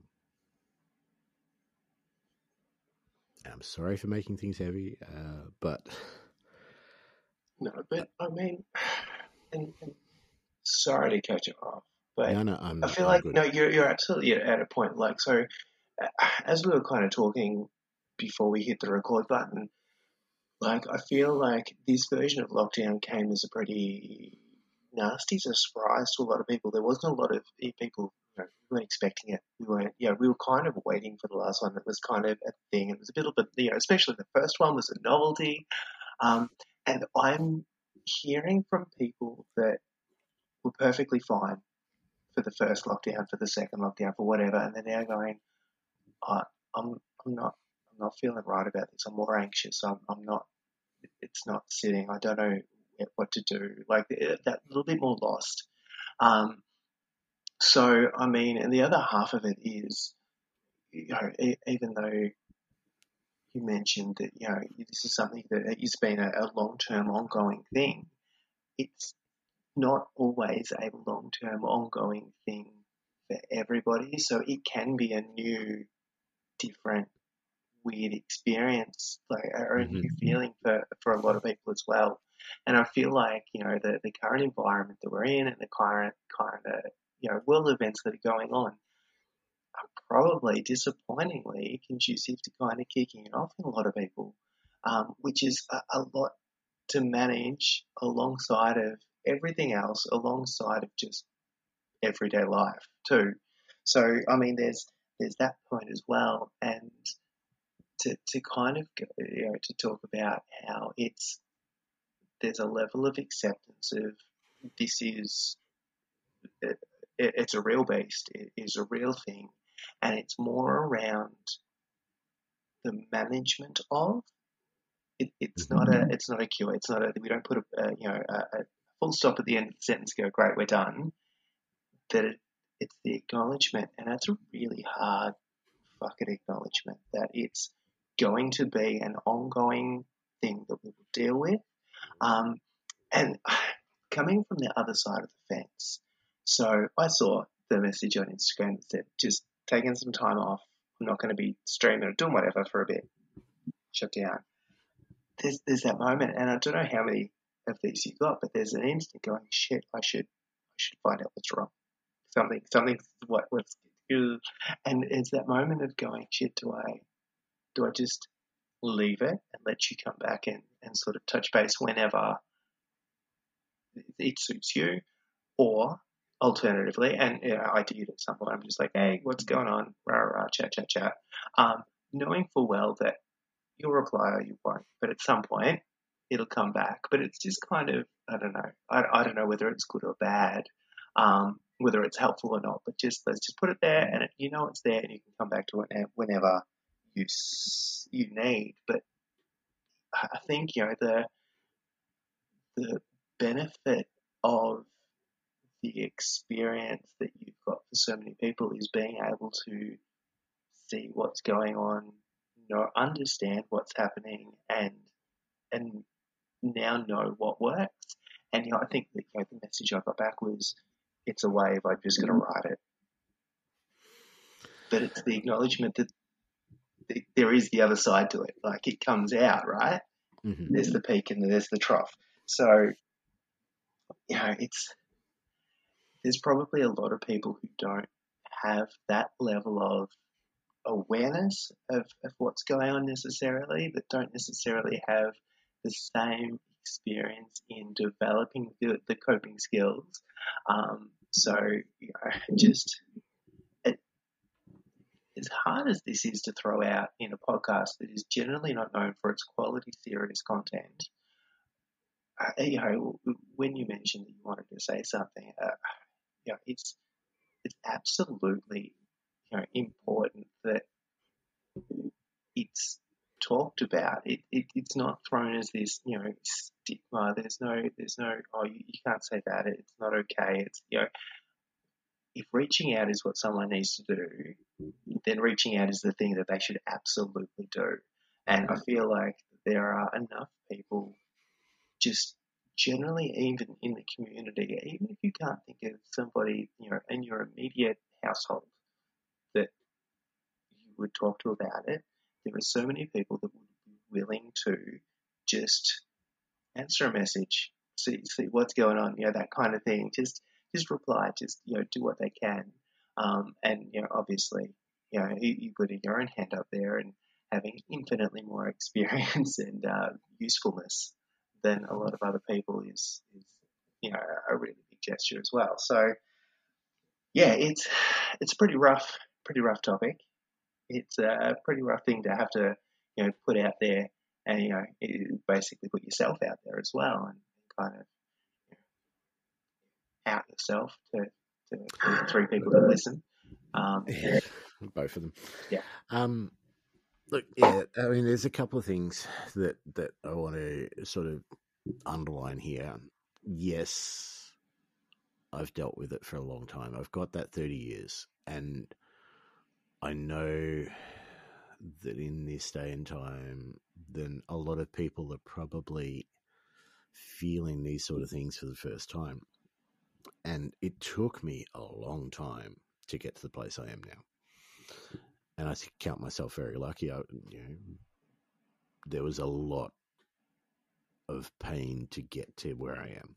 So, yes, I do have a bit of experience. I am a good listener. If people need to reach out, and if you want a stranger technically to listen to you, then that's not a bad decision in the slightest. Like, especially somebody that is not going to judge and has potentially been where you are. This sort of thing is more common than we want it to be. But to do whatever you need to do to get through it. And if that means reaching out, reach out. And reach out to somebody that can help you through. And when you said it, even like you weren't the only person to message me something along those lines. And God knows I appreciate it. The taking time out, that's the thing that I need to do. But like I said, it's taken me a long time to get to that point. And feel comfortable saying to people that I need a break and this is why. But anything that anybody can do to help is the right way to go. Don't keep it in. Don't keep it to yourself. If you don't have anyone that you think you can talk to, reach out to somebody like myself who has the experience and is not going to judge and can potentially give you a bit of advice.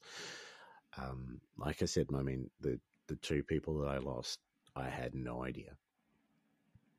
And the regret that I've got there is that I didn't reach out. I mean, how could you know? But still, find what works for you, and if you don't know what's going to work, talk to somebody who has been through something, and know that this is normal. It might not be what everyone goes through. It might not be what the majority of people go through, but it's perfectly normal. And let's be super clear that we don't know what the majority of people go through, and honestly, it's not like it's a switch.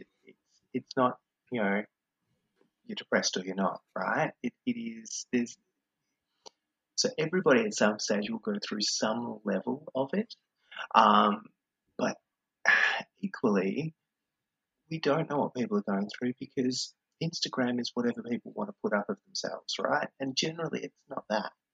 So No. you've got no idea what most people are going through at any stage. So you can't, you, and that's, you know, the internet is the easy example, but even in person, people show you what they want to show you of themselves too. So, you know, there's every chance that that person that is, you know, fun and laughing and outwardly amazing is actually going through a lot of shit. So you can't, don't, all I'm trying to say though is don't take what you're seeing as fact and think that it is only you because everyone else is putting on this amazing, you know, fucking unicorns and rainbows fucking front, circling back Just to like Diablo. Diablo. Yeah, see? So, yeah, that's the other half of it. Like, the level of normal that it is so much more than anyone actually sees. Yep. I'm going to leave it there. I hope that what my mouth has been vomiting out makes a bit of sense. I hope you understand the way that I'm trying to say it. I don't know. Like it's a difficult, even for me, it's a difficult thing to get in words sometimes. But what I wanted to just express is that we love you. We appreciate you listening, both of you.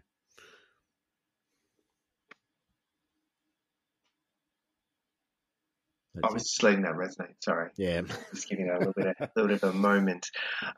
Yeah, look, guys, a bit of a heavy close to an episode, but an important one. So hopefully that is vaguely useful to somebody. And look, realistically, I think the more that we talk about this kind of stuff, the better it is. Like, let's just stop making it the secretive closed door behind the curtain shit that no one talks about.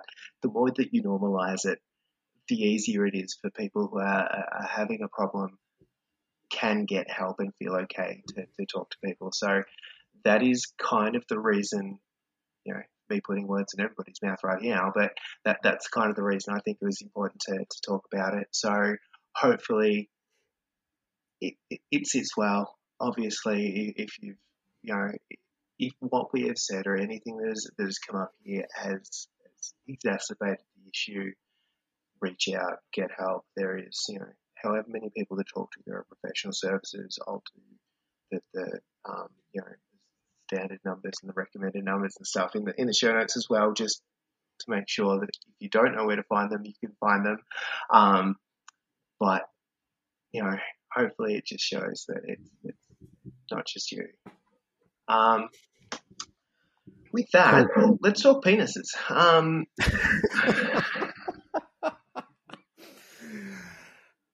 Sorry, that's smooth. Yeah, smooth ones.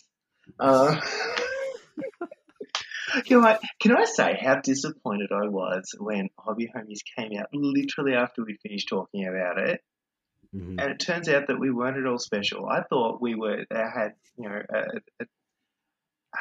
some kind of, you know, special relationship with this company. I thought that we were, you know, exclusive. I think they just reached out to everybody with balls. I'm reasonably sure they reached out for not just for those with balls, but anyone with a podcast. And they reach for those balls. Look, and that's what they're there for. They are to be reached for. And I don't necessarily, you know, begrudge them of that, but it took the fun out of it. Yeah, we felt special for a couple of days. And look, sometimes that's all you need. No, that's it. Shall we wrap it up there? Let's call that a day. I've got nothing else. I cannot add any value else to this. So thank you for anyone that's made it through this episode, I know it's not the norm, and I promise that we will be back to our inane chattering next time. If you haven't, give us a follow on Facebook, Spotify, Podbean, Twitch. Leave us a review, send us comments, send us questions. We have merch, which is something we haven't mentioned. Oh, I keep forgetting about that. I did. Yes. I forgot. Jace has set up some merch for us. So where is that located? So you can head to spreadshirt.com is the name of the website. I'm sure there's an actual Thoughtless Casual Gaming, but if you search for Thoughtless Casual Gaming on Spreadshirt, you will come up with the options for hoodies, for t-shirts, for all kinds of delicious treats. I should put a link of that in there too. Let me just make a note. I'll put a link up on the Twitch bio that I've got going, but I think we definitely needed to mention it because we haven't mentioned it in the last couple, and I think so far there's like 2 of us who are wearing shirts, one of which I'm wearing a bright pink Thoughtless Casual Gaming t-shirt right now. And that is the other thing. The joy of this platform that we're using, Spreadshirt, is we do not dictate the colours, the style. We just let you put a logo on fucking anything. Literally fucking anything. Oh, it's great. There is stickers, there's stubby holders, there's hats, there's fucking, you name it, you can throw dice bags. There is dice bags that you can get to put the Thoughtless Casual Gaming logo on. Tennis balls, so cactuses. Much. Just fucking, it's great. Go to town. In fact, I don't know what we will do, but we will do something for the person with the most creative merch purchase. Oh yeah. I actually think we get a cut of what we like, not much, but whatever people buy, and we will do something with that money to make it worth the while of all the people that have purchased. So good. Excellent. No, that sounds perfect. Yeah. Yeah, we should talk. We'll talk off air. We need to get some competitions or something going. It's been a while. It's about time. Yeah, that's it. Last thing I wanted to say is a very, very heartfelt thanks to the current sponsors on Twitch. They are helping out us. So thanks to Alice, George, James, Sarah, Maya, and now Ryan as well. So thank you guys. Really appreciate the donations and support. So that money hopefully will go into making this podcast somewhat better. So hookers and blow. Hookers and blow. Matter of fact, forget the blow. Thanks, guys. That's it from me. I'm done.